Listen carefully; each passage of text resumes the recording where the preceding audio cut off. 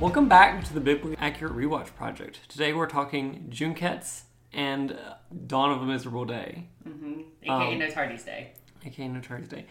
We just finished watching Junkets the second time. We need to watch it twice. We have to watch this one twice. Vic, do you want to just walk us through this episode? Yeah, let's get a quick episode summary. This one's fucking dense. The first thing we see before the opening is young baby Satsuki staring at Junkets. There's a lot of really tense dialogue there that we will come back to.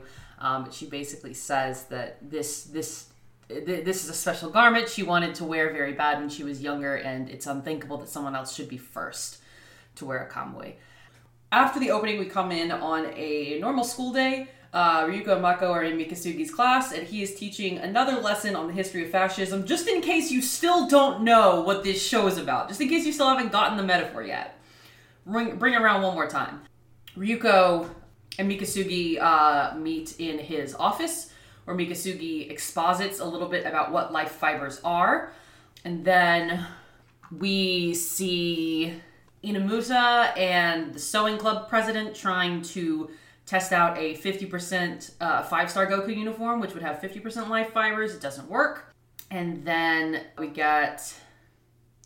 Is that when we get Satsuki? Yes. Then we transition to the Kiryuin Manor, where Satsuki puts on Junkets for the first time.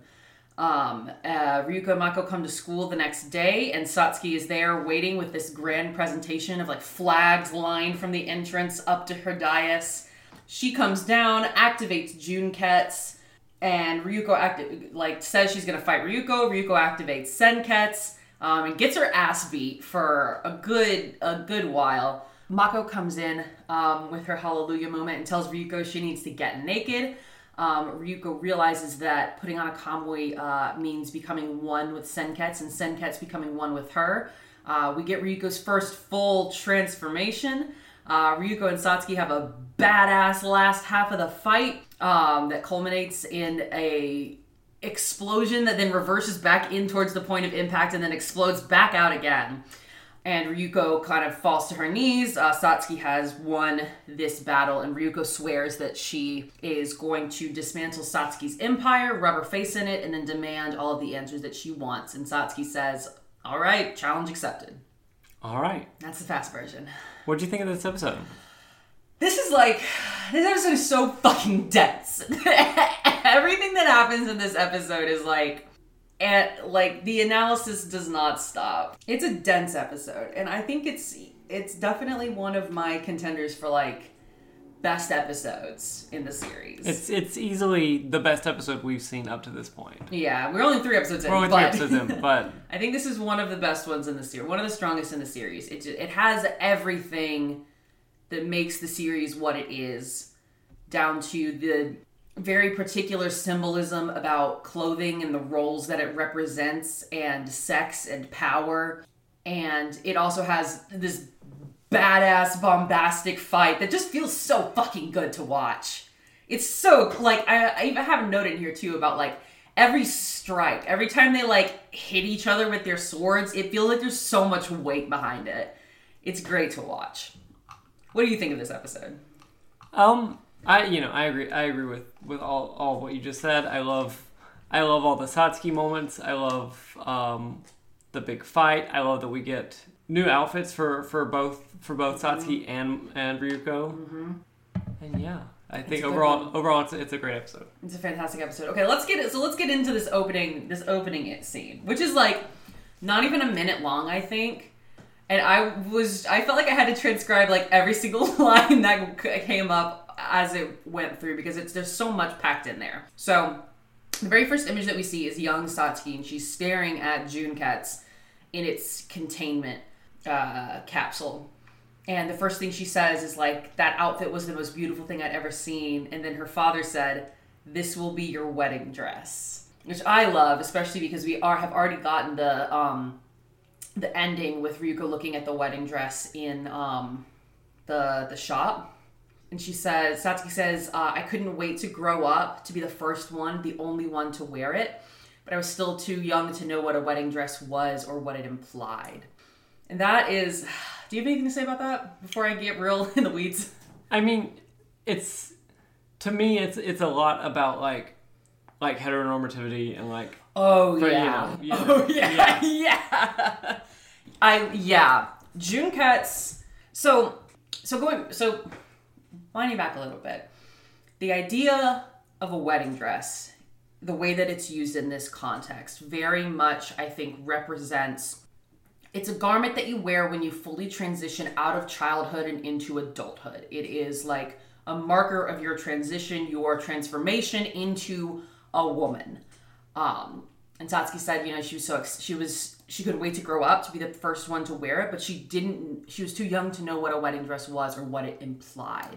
She didn't know it would require her blood and it would require massive amounts of will to be able to bend it to her will, basically. She didn't know it required, massive amounts of ambition and execution on those ambitions to be able to bend it to her will. I think it's fucking great. It's really good. We know from the beginning that Junketsu means purity, which I think has a lot of connotations of sort of like the virginal young bride in white, and Junketsu is sort of this like white military style uniform. Its activation requires first blood that has a lot of like hymen breaking implications. Right. Another thing is that like when Satsuki's father speaks, we don't actually get him talking. We just get like his text on the screen. Yeah.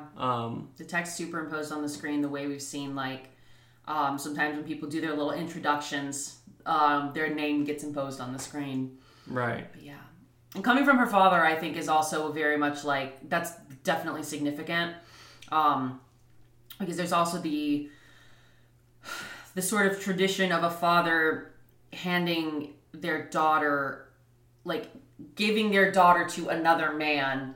That giving of their daughter is what transitions her into adulthood in terms of like symbolically, I guess. Yeah, we will have more to say about the wedding dress later on this episode and throughout the season. So I think we don't need to. Yeah, I think we're good. I think we're good here. I do want to just point out the contrast of like wide-eyed young Satsuki with her older self, where her eyes are kind of half lowered and she's standing at the top of her empire. I think it was very cool. See the difference between who she was as a child and the person that she now has become, as she is on the precipice of womanhood and adulthood. Yeah, I'm introducing a new bit, by the way. I'm keeping track of all of Satsuki's little heel taps, and to my best of my ability, like marking like where they happen. Mm-hmm. And this first one was like when she's like pulling herself out of this memory and back into the world where she has dominion over Hinoji. Yeah. And think like jumping from where she's a kid and doesn't really understand things to where she is now. Mm-hmm. That was our first Satsuki heel tap of the episode. There've been plenty beforehand, but yeah, I can't. There's no time for me to go back. But and then we transition. We get the opening. We start again in the classroom. Another lesson on fascism. Yeah. Every time it happens, I'm like, very good. Yeah, Mako's sleeping through this one again. I think there's something interesting to say about like. Mako slept through every lesson on fascism. Mako sleeping through every lesson on fascism. Yeah. And how, especially as Mako like presented as like Satsuki's understanding of like the common person. Yeah. Yeah. Mako as a representation of what, the pigs in human clothing, the masses, the lowest people in society. I do think it's funny. I guess there's a little implication there of like, as Satsuki would see it, these people, they're so stupid they don't even understand, like, the mechanisms of the system they're living under. Right. And then Mako jumps for Ryuko in the hall, and Ryuko catches her and spins her around. Very important to me. So important. Extremely important. Just 2 episodes ago, Mako ran at her and did the same thing, and Ryuko just dodged her and let her fall into a trash can. We're 2 episodes in, and Ryuko's already, like, I know how to handle this girl. You know how to handle this girl. So Mikasugi has put a note on Mako's back. Interesting to note, it's pinned there, like as though it's been put into a pin cushion. I don't know. It's pinned there with like a pin that you would use to secure fabric before you sew, right? Right. Worth noting. Basically saying like, hey, meet me in my office and we can talk. And then we get Ryuko Mikasugi's office. And like the first thing he does is be like, oh, you can't be staring at me like that in class. People will notice. And during this, there's a lot of Mikasugi flirting with Ryuko in this scene. How do you read this? Because I have a particular read on it. It's quite generous, but I think at least in this scene it kind of works. Yeah, I only have the bad read of this, so if you want to give me your best and kindest interpretation of it. My kindest interpretation of this, it doesn't seem like Mikasugi is flirting with Ryuko with the intention of like how you would normally flirt with a person to like communicate romantic intent. It seems like he's trying to provoke her. Like every time he does it, it seems like he's doing it to provoke her because he says something. I don't remember exactly what it is that he says. But he says something and Ryuko's had enough and she like throws down her case and bears the scissor. And as soon as she like points the scissor at his face, he's like, "All right, here's what you wanted to know." Like after she gets pissed off, he gives her the information. Yeah, it's kind of like he's testing her to make sure that she's like committed in the same way that he wants her to be. Yeah. Or even kind of like we know how do I explain this? Whenever Ryuko has this kind of embarrassed blush sometimes whenever he's like, flirting with her and making these comments. And it's the same kind of embarrassed blush that we see whenever she's like putting on Senketsu in these first 3 episodes before he's awakened all the way. And it almost, I don't know, a very charitable read of this would be Mikasugi putting her in a similar like embarrassing situation to get her pissed off, to like continue to facilitate that angry reaction because he knows that there's a lot of power in that. Yeah. Yeah. Do you want to talk about what Mikasugi says about life fibers?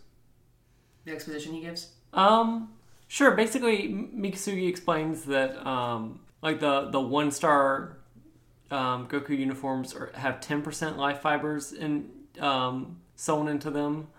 And 2-star uniforms have 20%, and so forth and so forth. And her kamui, as he's been calling it, is made entirely out of life fibers. Mm-hmm. Yeah, that's pretty much it. He also talks about that he was working with Ryuko's dad. He also hates the tyranny of the Kiryuins. He set up Senketsu so that Ryuko would fall right on top of him when she like went back to the manor. Yeah, there was one point in here. At one point, he says that only the Kiryuins and Ishimatoi knows the secret of the life fibers, and he goes on to like indicate that he might also know more than he's willing to let on at this point, mm-hmm. but like doesn't clarify on what any of that could mean. No, he's feeding Ryuko like little bits of information here and there because he's I think from this, at this point, Mikasugi is definitely kind of playing her like a piece on the board. Maybe the first one he's had on the board if his opponent is Satsuki since he started working at the school. Yeah, he is opponent someone else's board, but now he's got a piece on the table. He's got his own pawn. Yeah. So what's your less charitable reading of this? Because I think it's important to give that space as well. I mean, yeah, it is just gross. It is just gross. Yeah. Just older man, older teacher flirting with a student. Yeah, older teacher flirting with a student. Don't care for it. No. And there's another point where he says something like, whenever you're here, you can make contact as much as you want. And then Ryuko like almost cuts his dick off with her scissor. Yeah. My interpretation, she does. Yeah, Ryuko cuts his dick off with her scissor, and she's like, basically threatens to beat the shit out of him. He's like, you need to work on your sense of humor, which to me was like, ugh. Yeah, Yeah, do hate this part. Sucks. It's not fun. I think of all the scenes where we get of Ryuko and Mikasugi in the office, this is the one that I'm most willing to give that kind of charitable read. But I think it is important to acknowledge the moments where it sucks also. Yeah, I think that both can be true. I think Both that, can like, be true. he can be, like, trying to anger her as a way to, like, rile her up, but it can also just be gross. Yeah. Real. Yeah. Next scene is Inamura and the sewing club president testing out a 5-star Goku uniform. This one's kind of exposition of, like, we see the student getting fitted with it, and he transforms into this big huge monster, goes rampaging. Inamura, like, subdues him basically, and they're like, well, if someone couldn't wear a 5-star Goku uniform that only has 50% life fibers, how is it that Ryuko can wear one that's 100%, right? And then we get to go to the Kiryuin Manor for the first time, which is just kind of like across the bay from Honoji Academy. Satsuki goes there in a helicopter. So we go to the Kiryuin Manor. As Satsuki's coming in, there are these uniformed servants who, again, all look in face and hair completely identical, lining the halls as she's coming in. She goes down to retrieve Junketsu. The door opens to its containment chamber, and all this light is kind of backlighting her once again. With the light is power, and the visual language of this is very apparent. They love doing that shit with Satsuki. They love it. Also worth noting that the lab was lit in red during the flashback, and now it is lit with blue, which we know is kind of Satsuki's color. Yeah. I thought it was like an orange, like this is a memory type sepia tones. Yeah, it was sepia tone, but now it is very firmly like blue, like Satsuki's color. Yeah, I think. And one of the butlers basically tells her, like, "Oh, you can't put that on. You're not supposed to." And she's like, "Shut the fuck up." Clothing is meant to be worn. Clothing is meant to be worn. We get her theme, and just she's like covered in spotlights as she's changing into Junketsu. One of the things she says is, the butler says, you're not really going to try it on? She says, "I'm not just trying it on, I'm fulfilling my ambition." So I think I would imagine in the original Japanese, there's probably definitely some wordplay going on here with, like, putting on clothing, you know? Sure, yeah. Yeah. Yeah, I would like to point out an exact quote that I wrote down. The butler says he cannot allow such willful behavior. Mm-hmm. But that's what Satsuki is. Satsuki is willful behavior. Yeah. And she's like, no, I'm fulfilling my ambition. Mm-hmm. And even deeper in the symbolism, she cuts her finger on Bakuzan. Yeah. Which we still haven't gotten the explanation of what Bakuzan specifically represents, but when we do, we can come back to this. And she drips the blood on Junketsu, and she says, like, this blood is the eternal vow between you and I, the crimson thread of our covenant. Again, tying back into the red thread of fate. Motif. That's you're so smart, baby. So it's tying back into the red thread of fate motif. And Junketsu gets the blood, its eyes go wide, and it, like, smacks onto her body. I love the shot that we get of, like, Bakuzan lying on the ground, and then, like, her foot smears the blood as she's, like, she's putting it on. It's a good shot. Yeah, I think it's interesting how, like, we get this very similar scene to when Ryuko first puts on Senketsu, or when Senketsu is first makes Ryuko put him on. Yes. But I think I don't know if it's because of like Satsuki representing, like, empire and strength, but, like, framing that scene that has, like, all the same things that Junketsu is doing to Satsuki that Senketsu did to Ryuko. But because it's Satsuki, it's framed as, like, this powerful scene of, like, yeah. It's not unexpected and embarrassing. It's like, I am engaging with this thing that I know will be violent and painful, and I'm going to make it bend to my will. Ask not the sparrow how the eagle soars. Certified Satsuki moment. Certified Satsuki moment. Certified Satsuki moment for this episode is ask not the sparrow how the eagle soars, because it's a very good line. It's good.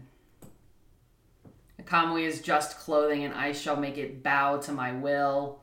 It's fucking good, dude. It's very good. I love the Goku blast when she puts it on, and there's like a fucking beam of light coming out of there. It's so good. That's why they're Goku uniforms. I also wanted to mention it seems like this asking not the sparrow how the eagle soars is based on a Chinese proverb that Chen Shing, also known as Chen Shi, who was the leader of the Daizang Uprising, which is the first rebellion against the Qing dynasty in China.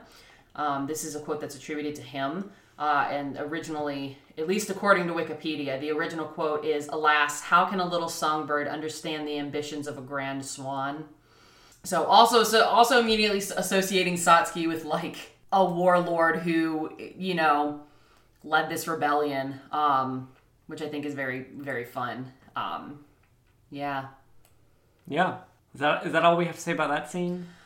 This, I guess we haven't explicitly said that this also reads as kind of like a first period scene in terms of like, this is the first step in your transition to adulthood. Like you said, and this scene with Satsuki is very different than the one we saw with Ryuko. Yeah, I think that's all we have to say about that scene.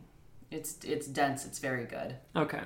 We get a scene with Ryuko hanging out in the Mankancho household. The immediate contrast of Satsuki's like manner and all of the like kind of faceless servants that are around her to like this family is also so good. It's so important. It's so important. And they're animated in this like goofy, ridiculous way as they're like running around the house.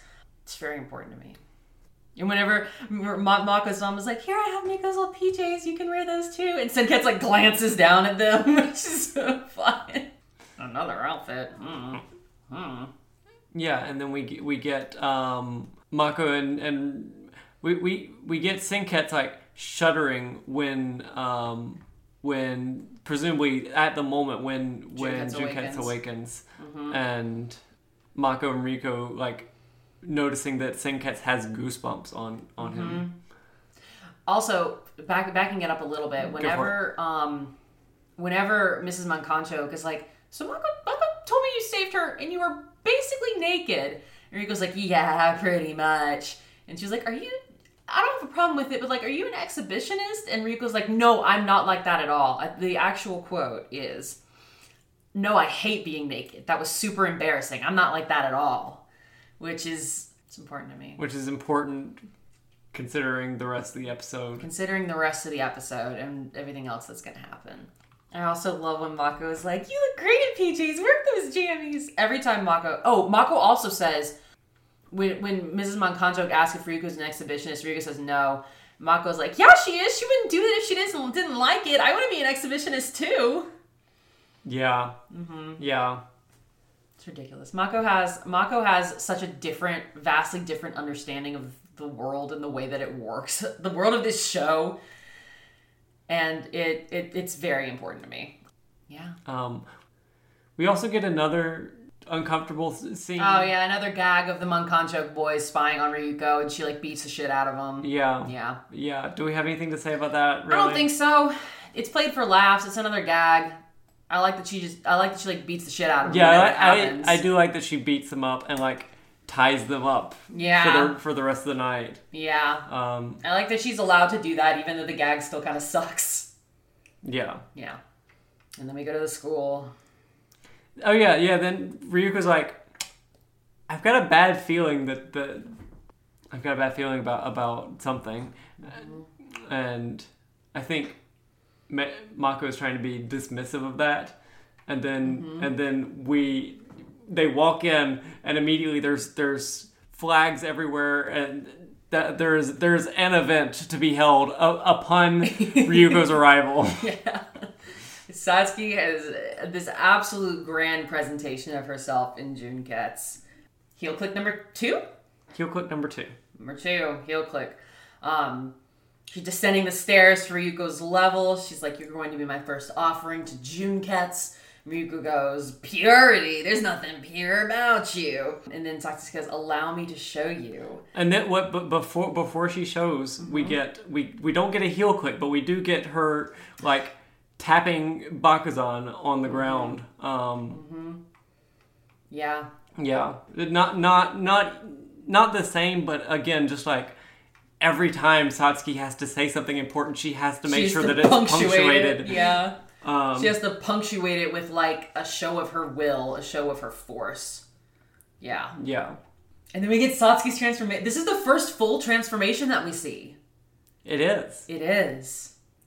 It's so good. I love the full transformation sequence. We don't get it every time, but like the red filling down the like vein and muscle-like structures of the Kamui's, fucking so good every time. Yeah. Life fiber override. Life fiber override. It's also, Jeff, one of the things that I thought was really interesting is that right after Satsuki's transformation, we see the like sort of same-faced one-star students. They're all men. They're like blushing and they're applauding her, which is a vastly different reaction than what we see when Ryuko transforms, not only in the previous episodes, but immediately after this. Immediately, in the same scene. Yeah, there's these like cartoonish-looking guys who are all like drooling and gawking at her. So like the respect that is immediately shown to Satsuki whenever she does this transformation and gets naked versus people like leering at Ryuko, absolutely worth noticing. Yes, I'm so glad you mentioned that because it's just like, it's just night and day. Again, this similar to like what I was saying before about comparing the first Junketsu scene with like, oh, when Satsuki does it, it's for the Empire and it's powerful. But when Ryuko does it, she's a slut. Yep. Yeah. I think this is a good time to posit my Junketsu thesis, I suppose. Junketsu thesis. So Junketsu, in the symbolism of the show, it represents a lot of things. But the big one to me is that Junketsu is purity. It is the ideal adult female body and everything that would represent and everything that would communicate. So it is the ideal sexuality. It is the ideal gender presentation that the fascist state glorifies and upholds. It is the purest example of this is what a woman is, right? This is what a mature adult woman is beneath the fascist state. Sure. Sexy, powerful, worthy of respect, right? And then when Ryuko does it, it's very different.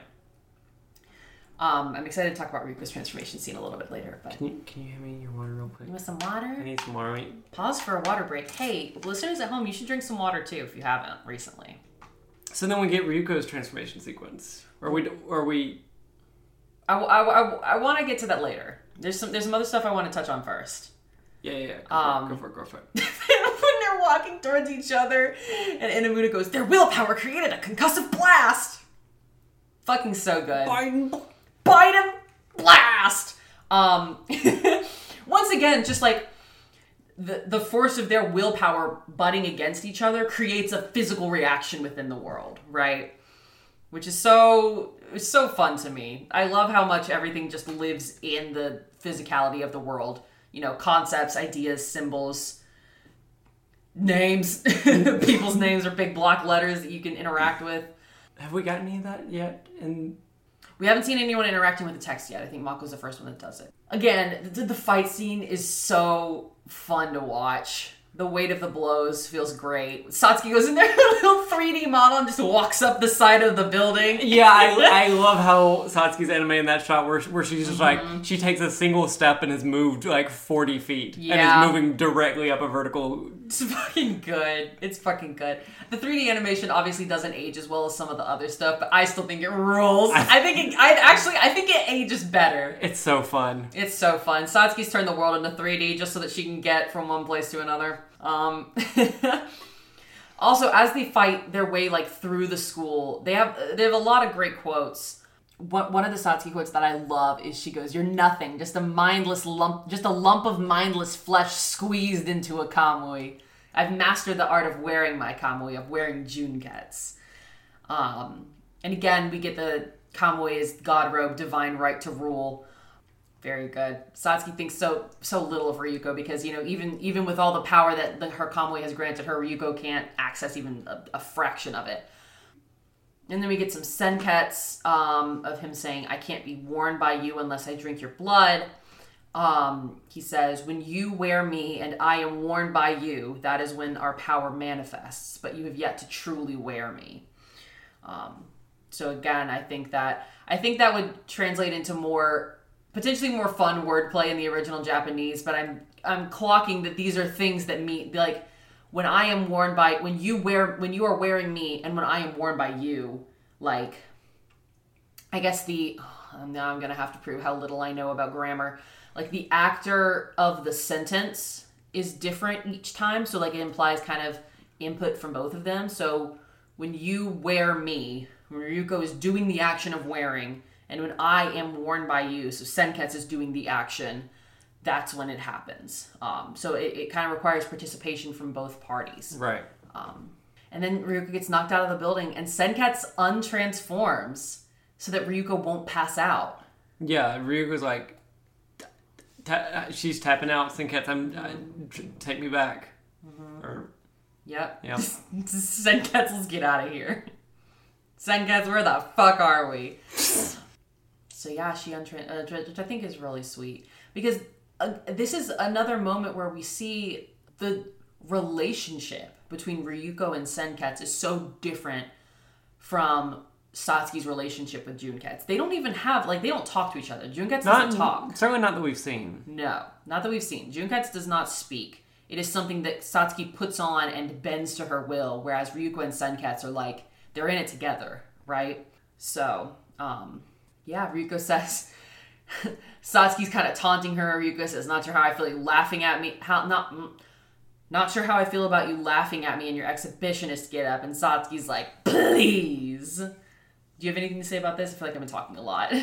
I love this. I don't have the exact quotes here for this one, but it's just like, I love how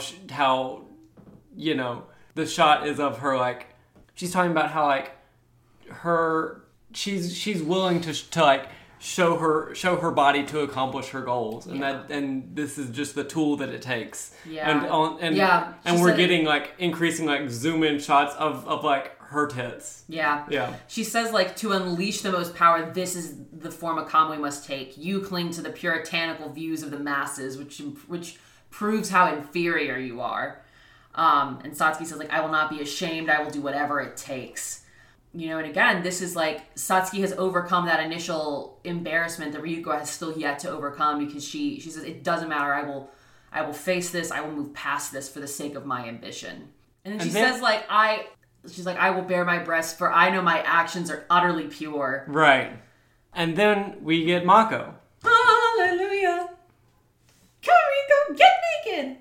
Come on, Ryuko. You're not inferior to Lady Satsuki. Your boobs are way bigger than hers. Mako's literally like, you got a slamming body, so rip off all your clothes and get naked. My whole family was talking about how big your boobs are. Yep. Man. And this is why Ryuko's transformation is a fucking coming out scene. That's why. So, Satsuki goes to, like, smack down Ryuko and, like, cut through Mako to get to her. And once again, Ryuko blocks Mako. Ryuko transforms back to save Mako. To save Mako.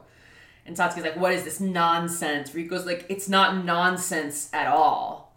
Like, Ryuko understands that, like, because Mako's worldview to her is so much more understandable than, like, any of the bullshit that Satsuki's saying. She's like, no, I get it. And then we get her transformation sequence. First one. Yeah. This is a fucking coming out scene, man. This is a coming out scene? This is a coming out scene to me. There will be others later, but this is a huge coming out scene to me. Because, to me, here's the Senketsu thesis. Can I get it in the Smash Announcer voice? Senketsu thesis. Thank you. If Junketsu is the idealized female body, idealized woman's relationship to her body, as the fascist state upholds and promotes it, Senketsu is queerness, a queer understanding of the body, a queer relationship to the body, queer gender, queer sexuality. I mean, we mentioned before, like, you know, we have Ryuko and Senketsu who are like, you know, Ryuko's a girl and Senketsu is voiced by a dude. He's a piece of clothing, so hard to gender your clothing. But this is a very clear, like, if Senketsu is going to represent Ryuko's body and Ryuko's relationship to her body, you know, this is, it seems quite obvious to me from the beginning that, like, this is Ryuko's relationship to queerness as she understands it through the lens of her body. She says, putting on a kamui means becoming one with you. It means you becoming one with me. It's so good. Do you have anything to say about the transformation sequence and et cetera? Just that I love it. This is life fiber synchronized. Life fiber synchronized. As opposed to life fiber override, which is what Satsuki does. Mm-hmm. I love that when Ryuko does this, I don't remember if it does it to this extent in the first couple times she transforms. But in this one, the red streak in her hair goes to being like red underlights in her hair. Yeah, I think that's new. I could be wrong, but I'm pretty sure that's it is. It is a moment in the transformation sequence that we get to see like zoomed in on. Yeah, which I think is fun. And then the when everyone's looking at her doing this transformation, Mako's just this elated face with this little blush. So important to me. So important. So important. Also, the song that's playing here is Sanbika, which is by the same artist that did the opening. Okay. Noting. This plays, like, I think one or two other times throughout the show, but it's a pretty rare one.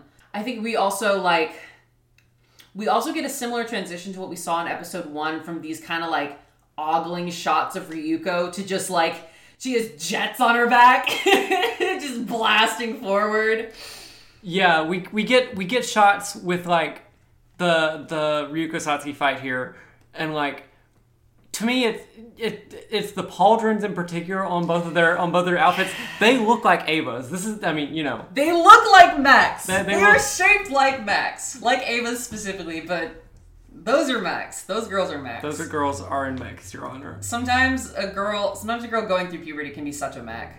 Ryuko also, again, to my thesis of Senketsu's queerness, Ryuko talks about, I was rejecting you out of embarrassment, but now that we're one, it's working, you know. And there's this shot of like zooming in on her and then zooming in on her and Senketsu where their eyes are like smashed right together. So important. So important. Yeah, they are one. That's queerness, baby. That's queerness, baby. That's becoming one with your body, and it's fucking powerful. It's maybe not yet powerful to totally topple the fascist state, but just that first expression of it is enough for her to fight back against Satsuki, right? And this is the Kill la Kill thesis. Well, one part of it. Can you get it? Kill la Kill thesis. Thank you. A part of the thesis of this show to me is that we all must, like, okay, I don't want to say we all must, but we must, no. Kill la Kill thesis. Take 2.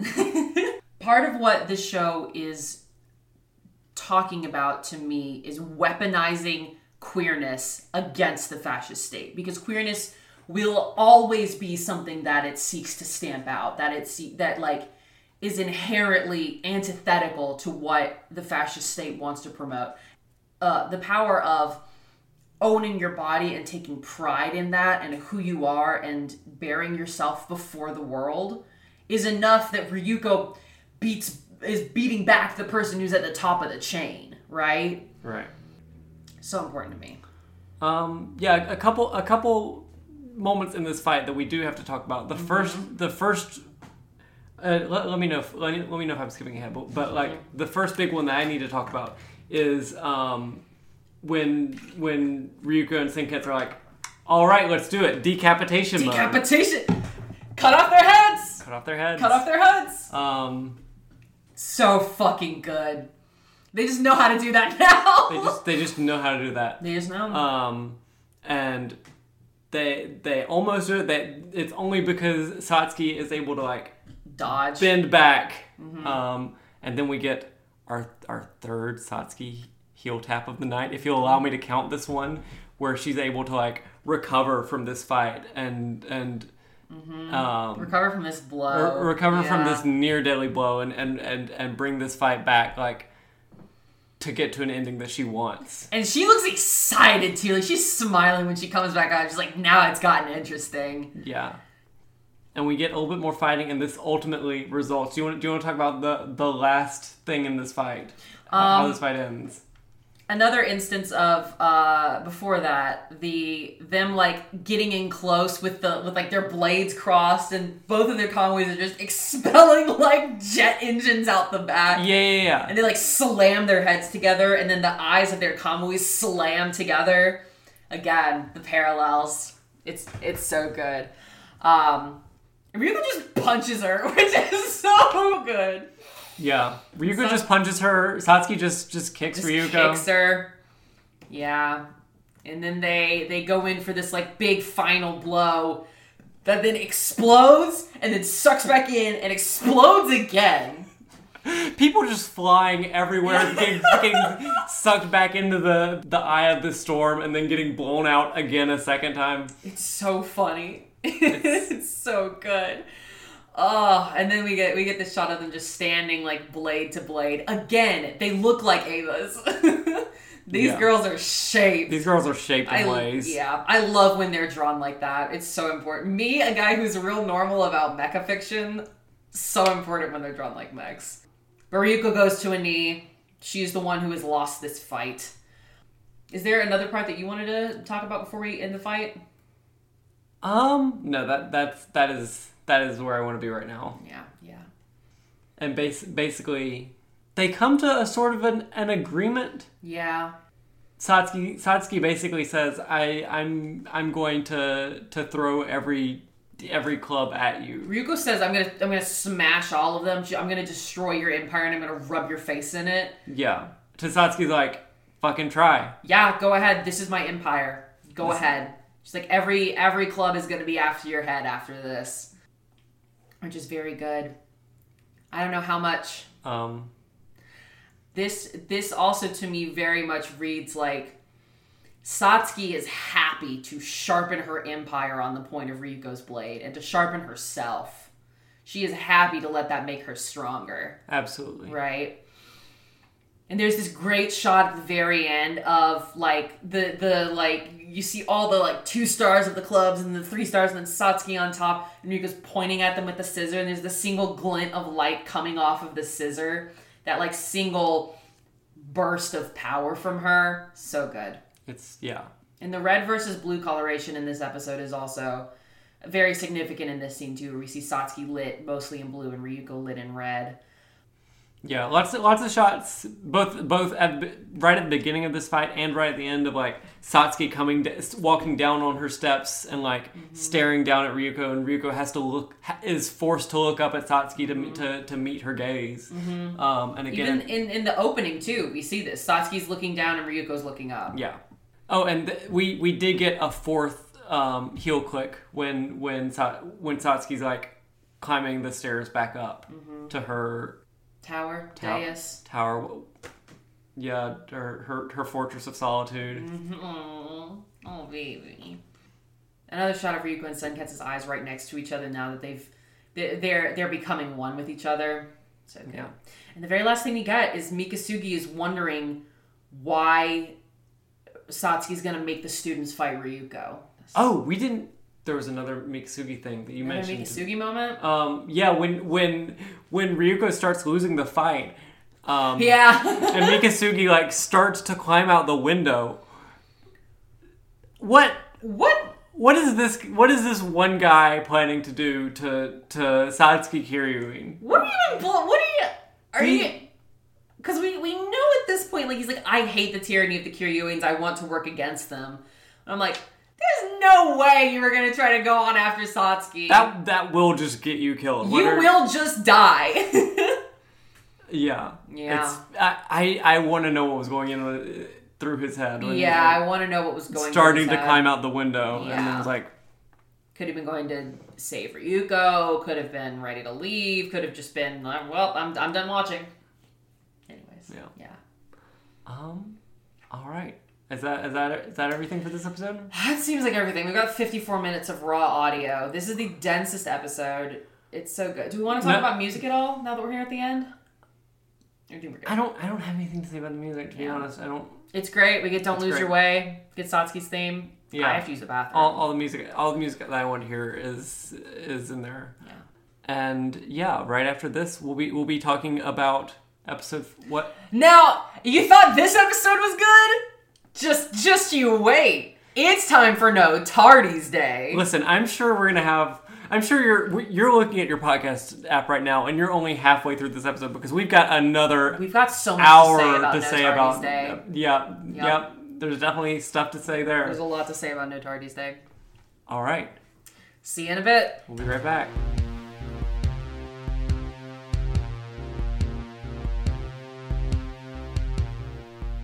Hello, Victoria. Hi, Ramona. We're back. Welcome back. Welcome back. It's time to talk about my favorite episode.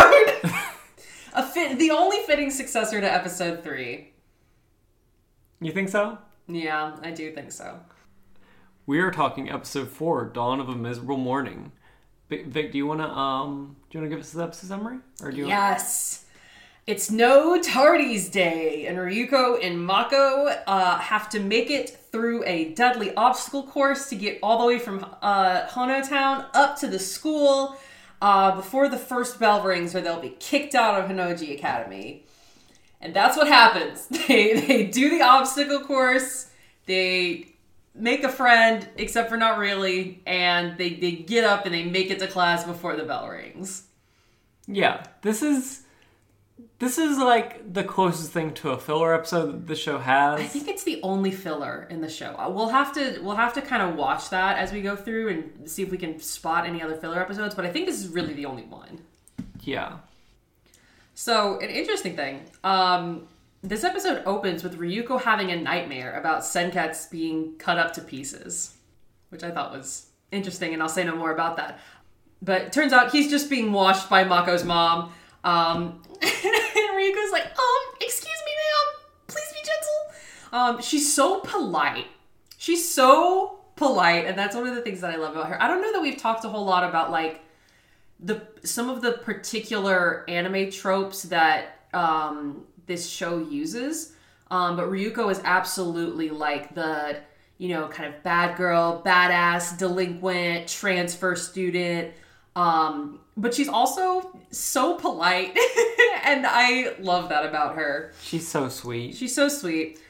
And we get other tropes in this, of course, too, like the sort of all-powerful student council, and Mako is like the silly best friend character. But I do appreciate that this show is always looking at, like, turning its tropes on its head. So even the, like, badass transfer student delinquent girl is really polite. Yeah. It's very sweet. It's very sweet. One of my first notes is that like, Mako gets distracted by Ryuko talking about Senketsu like he's a real person. Mm-hmm. And has the line, I totally forgot to keep panicking. Yeah, I wrote that one down too. It's so good. This is the first time we learned that only Ryuko can hear Senketsu. Yeah. Which is interesting. And Mako's like, what's a Senketsu? Did you give your uniform a name? You must be really lonely. Which is funny because, like, she is. Even in Mako's, like, absolute ridiculousness, she sees so quickly to, like, the truth of things. Right. And I also really appreciate that about her. We get the line, Senketsu, when he's being ironed by Mrs. Makanchok. He's like, Ryuko's abandoned me, and then it's like, oh, this feels so nice. I just thought that's fun. But by the way, like, Ryuko is in too much of a hurry to, like, take Senketsu to school with her. Yeah. That's another important part of the episode is that Senketsu's being washed and has to dry, and so he's not ready for her to wear yet. So the Mankanchoks will bring it to her on her way to school. So she's wearing her jammies. She is wearing her jammies the whole episode. Which are so good. I love the little bunny PJs. They're so important to me. They're so good. I just wanted to point out that when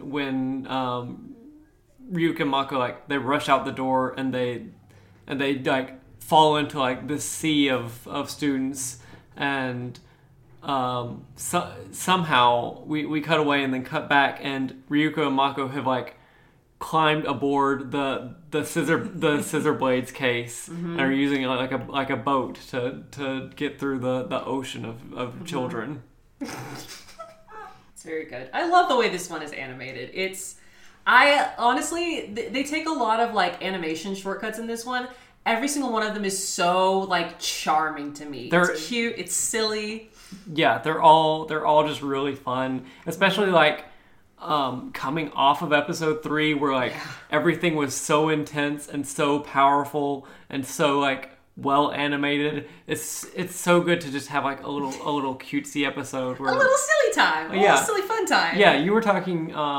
This was in the previous episode of our podcast, but you mentioned how much you love every like 3-pixel. Yeah. and this episode, it's full of them. Full of them. 3-pixel Ryuko, drawn in 5 minutes. I love them, every single one. And then we get the title screen, and we get Mako's little hallelujah sound effect. I guess it might be more of a. It's like baked into the music, I think. Yeah. Yeah. This is the first OP that we get where Ryuko and Satsuki are fighting at the end. Yeah, this is certified Satsuki moment. Is that Ryuko and Satsuki are fighting primarily because this is the only amount of Satsuki that we get in this episode. One thing little detail that I just adored is that as they're fighting and like their swords are hitting each other, the blue sky background like tears open to reveal a red background.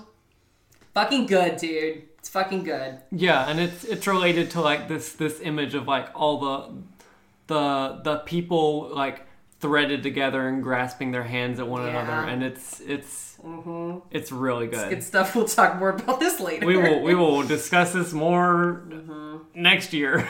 Yeah. So then the episode proper starts, and Gamagori shows up. His little fucking tank. Do you have any notes about that? Yes. So at one point he's talking about like how Ryuko's dressed. I might be skipping ahead a little bit here, but he's talking about how Ryuko's dressed and how she's wearing pajamas, and he calls her a disgrace to Lady Satsuki, a moral insult, and moral insult like flashes up on the screen. And if I had an infinite amount of time, I would go and research like what that original Japanese was and how that. Does he say mortal insult or moral insult? I think it's mortal insult. Yes. Yeah. Did I say moral? You said moral, which is a different word. Don't worry, baby. I caught you. I didn't get this English degree for nothing. And then Mako has her little hallelujah, and she gets... Love this. When she does her little hallelujah, she goes from the sea of students to standing up on the tank with Gamagori. And I'm like, yeah, fucking exert your power, you silly little girl. And she's like, do you not know about pajama? It's like, no, I sleep in the nude.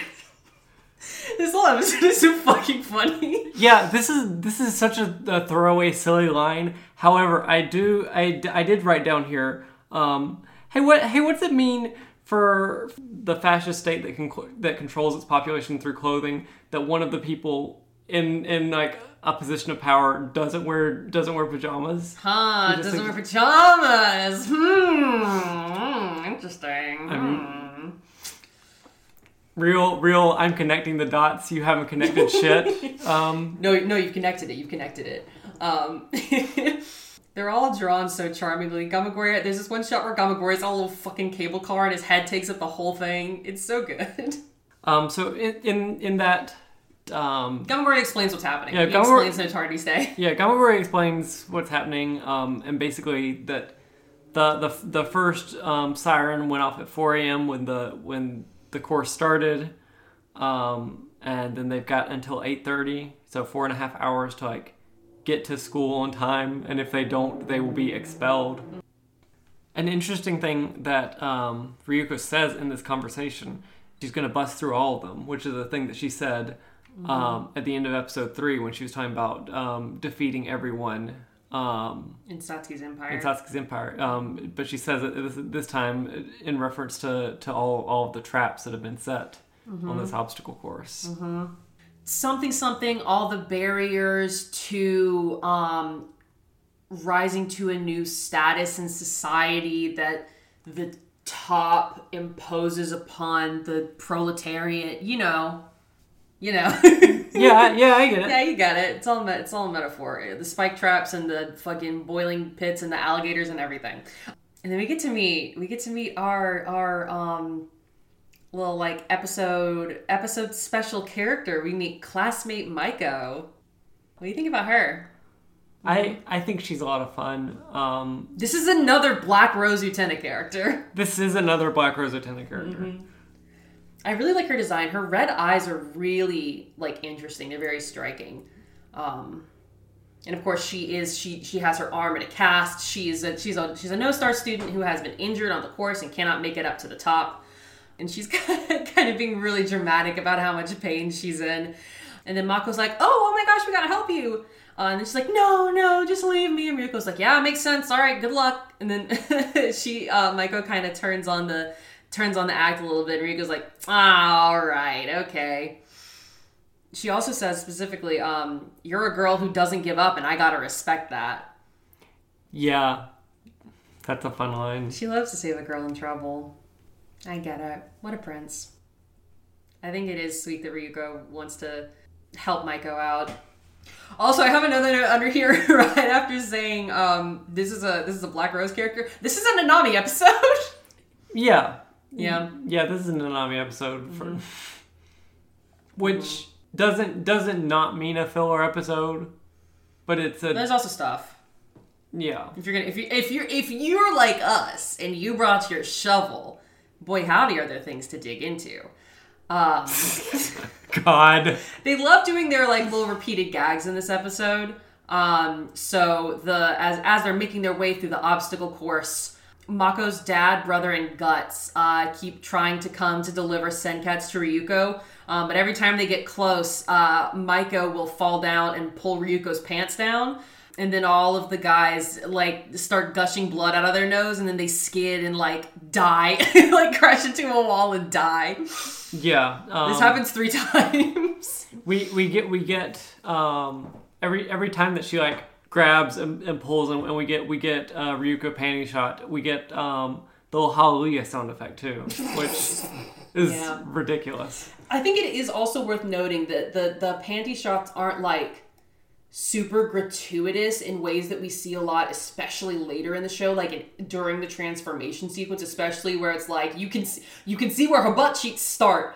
They're kind of like very quickly drawn, so they don't feel super like leery to me, or like leering, I guess. Yeah, the right word. Yeah, it seems very just like the thing to watch isn't the actual panty shot, but it is how. Every person of the Munkanshuk family is just like instantly destroyed by it. Yeah, is just like upheaved. That's upheaved. Not a word. Is no, it? I like that. It's yeah, they're all upheaved by it. Upheaved by it. I like this. We're inventing new language on this show.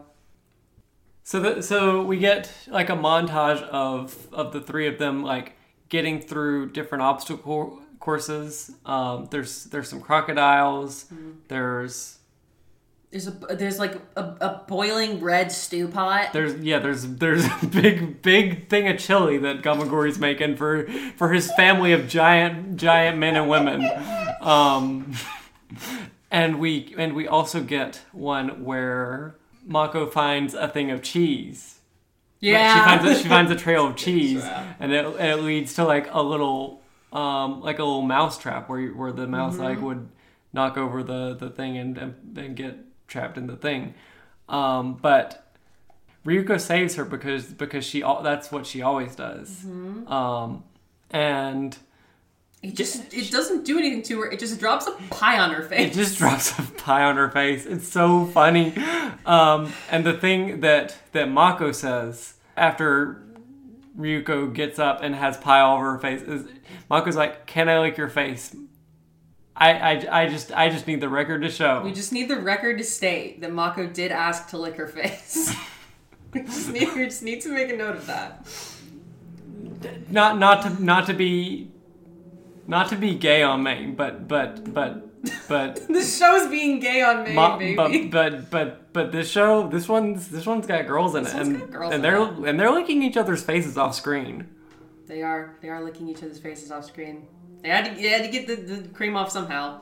I have a note. There's a little break like between traps where they see a bunch of students who are conducting a pseudo homeroom where it's like the students who have given up on getting to the top are like sitting like zombies and taking roll call.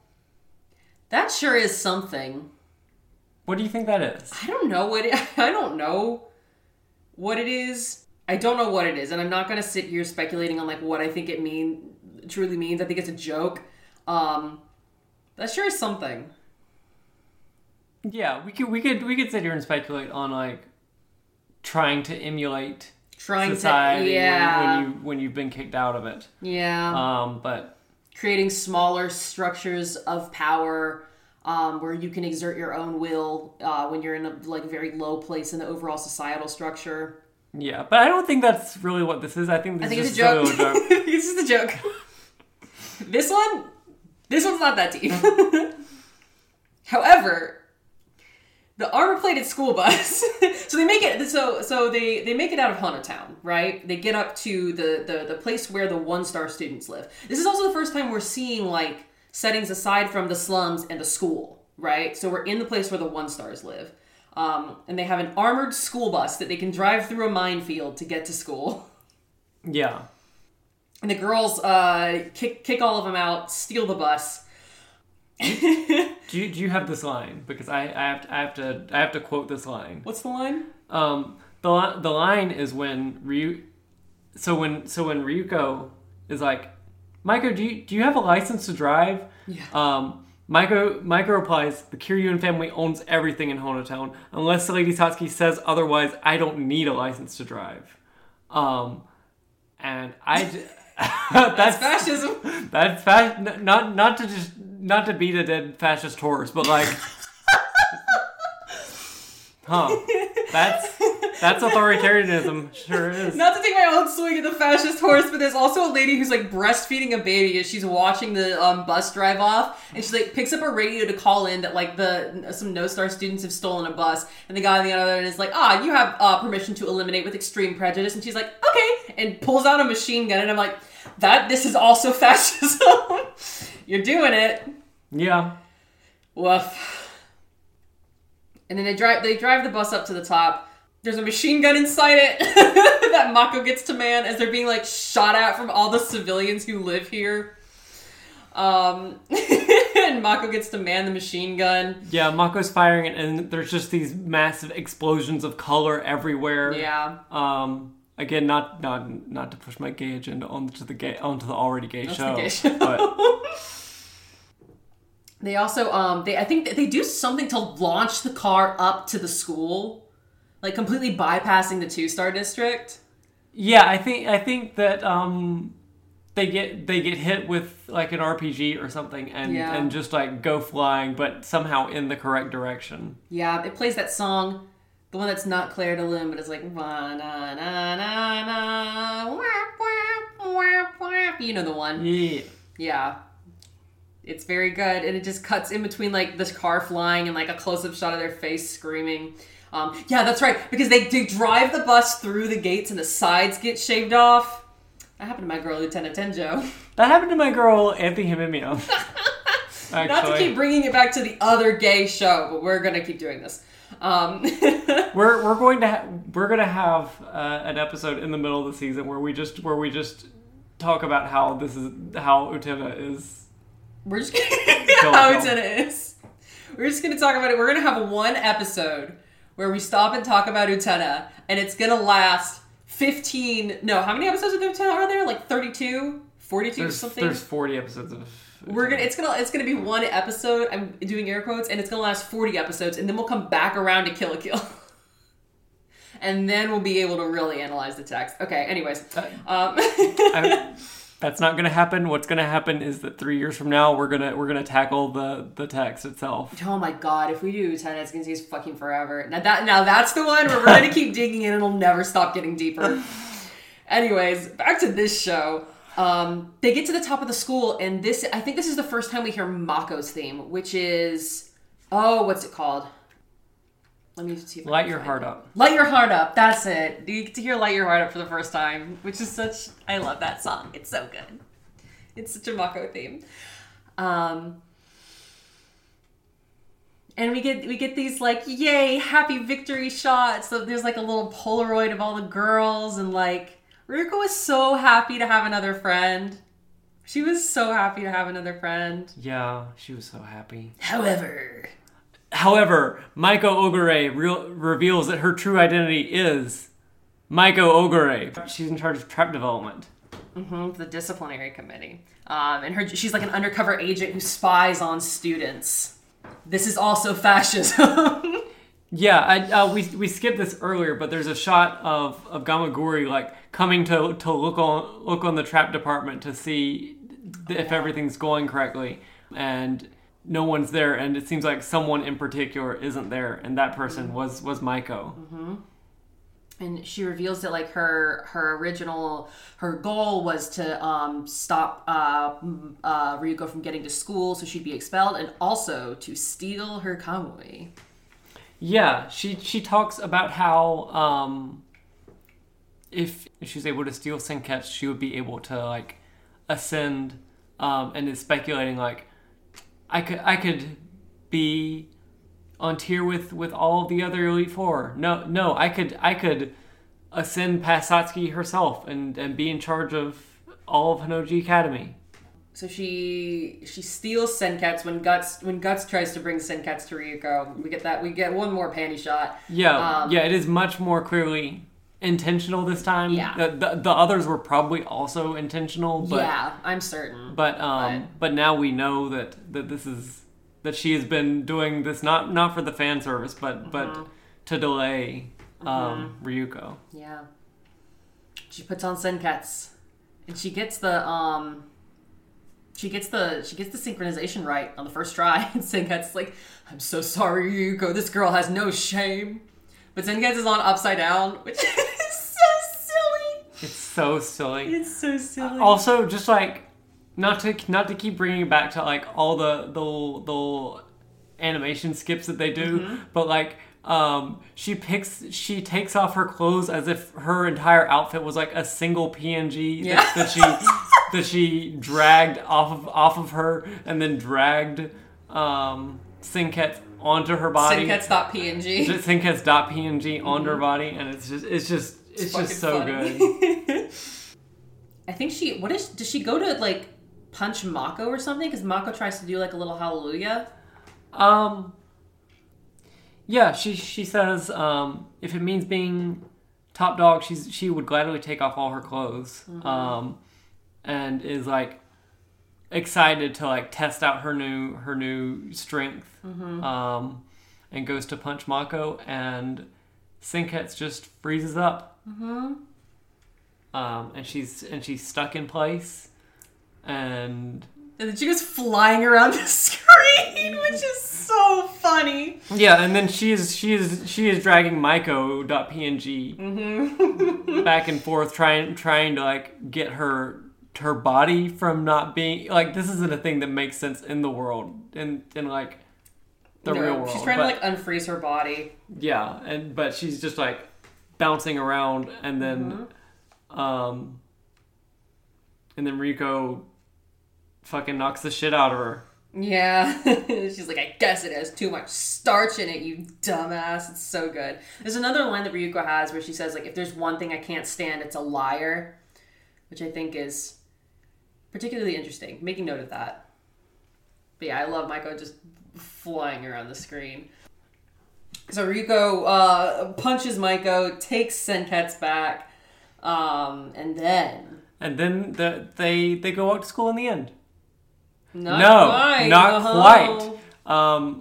Mako runs into a fake wall with a painting of the school on it, like she's Wile E. Coyote,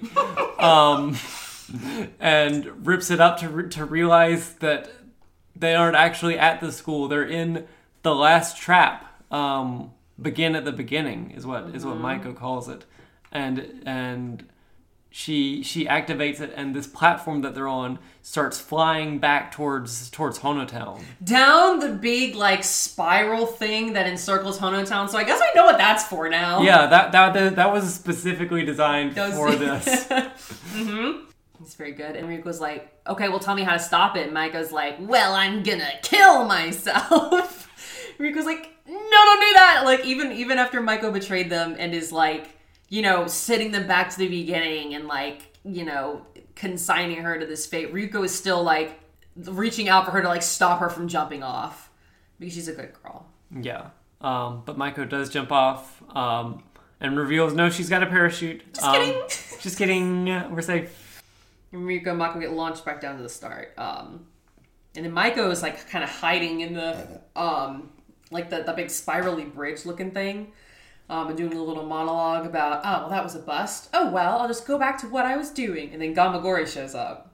Yeah, Gamagori has heard everything that Maiko said, and she has committed the capital offense of desiring to be more important in the hierarchy than Satsuki herself, and he expels her right on the spot. Mm-hmm.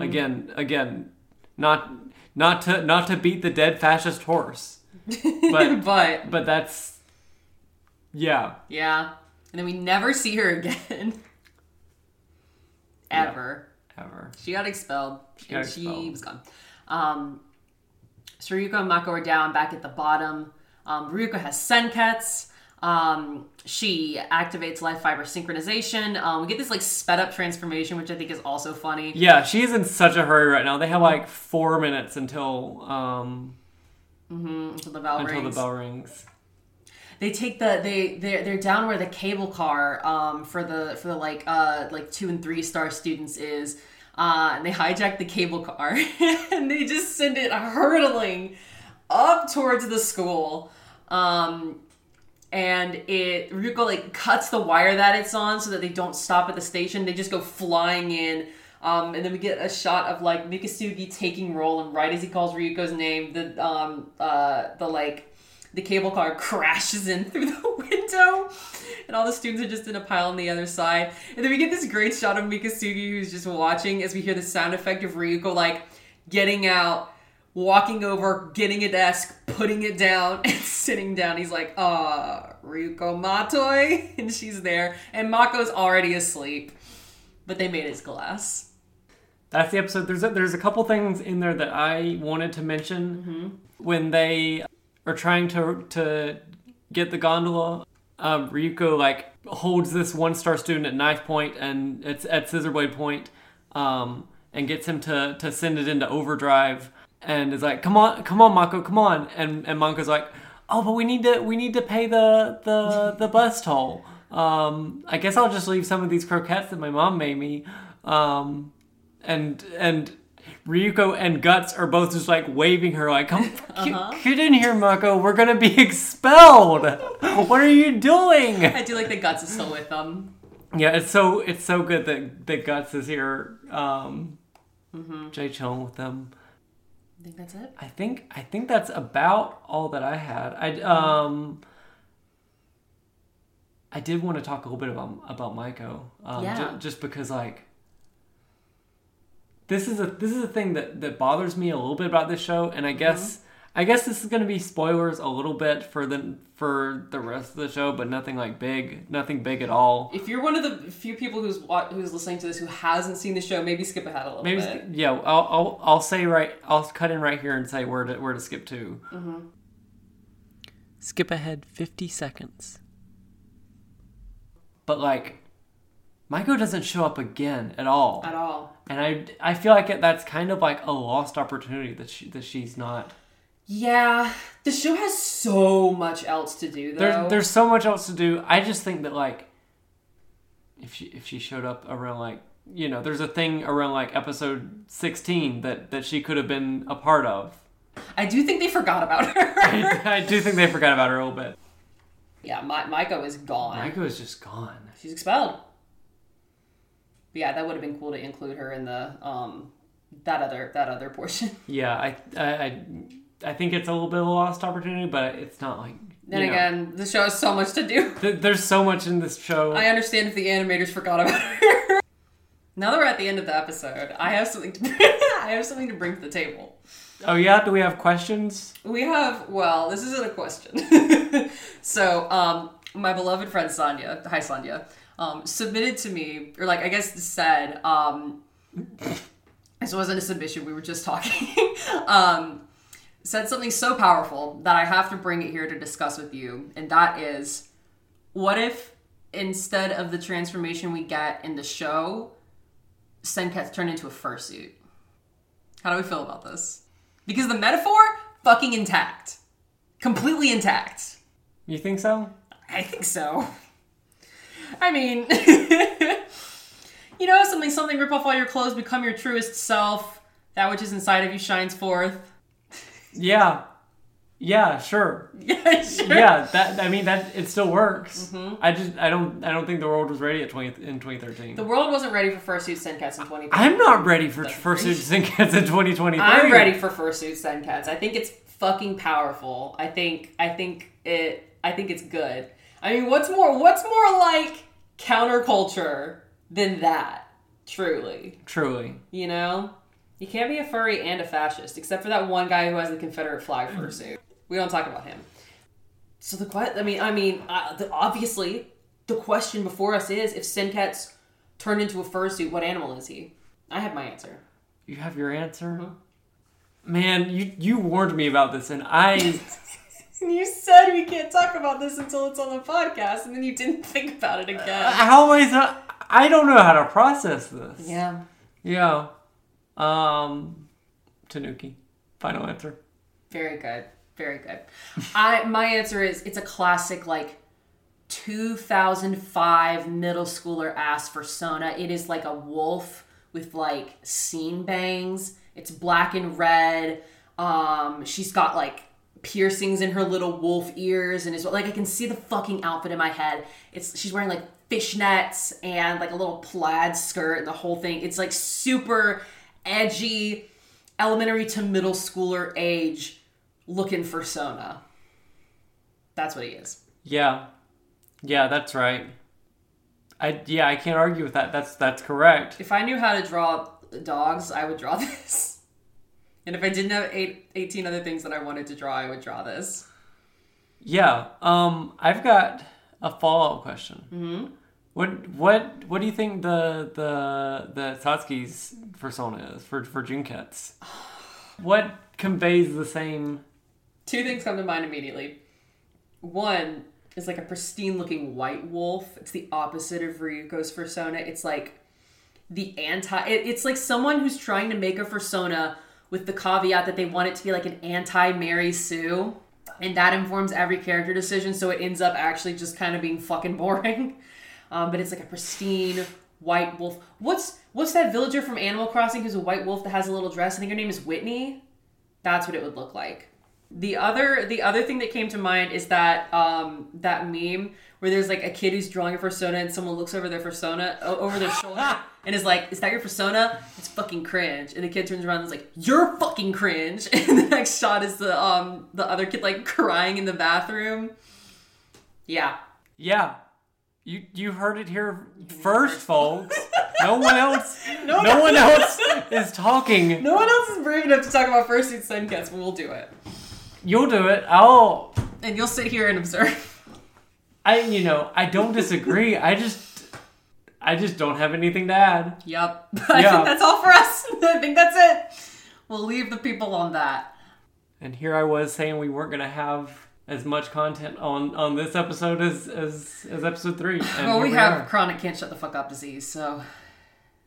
And you brought a topic of discussion and I brought a topic to the table. If you have topics if you have thoughts about what Senketsu as a fursuit would look like, email them to biblicallyaccuraterewatch@gmail.com. If you wanna just tell us about them, draw them. We will. Please, we will put this out somewhere. If you draw fursuit Senketsu, I will make it our profile picture on all of our social media. Yeah, do it. And if you don't, I'll draw fursuit Senketsu. It's gonna happen in like 4 months, but we'll get there. Oh my god. Yeah, we'll put Fursuit Syncats up on all our social media, which include Biblically Accurate at cohost.com, Biblically Accurate Rewatch Project at tumblr.com, and Biblical Rewatch on the corpse of the thing that used to be Twitter. Yeah, Biblical Rewatch on the dead remains of Twitter. Mm-hmm. All right, next time we are talking episodes 5 and 6, Trigger, and Don't Toy With Me on a Whim. So look forward to that. Music by Mirror Slug. Thank you, Connor. Yeah, thank you, Mirror Slug. Shoutouts, link in bio. I think that'll do it. That'll do it. Have we picked a sign off yet? I think it's keep digging. It's got to be keep digging, right? I think it's keep digging. All right, well, until next time, I've been Victoria. I've been Ramona. Remember, keep digging. Keep digging.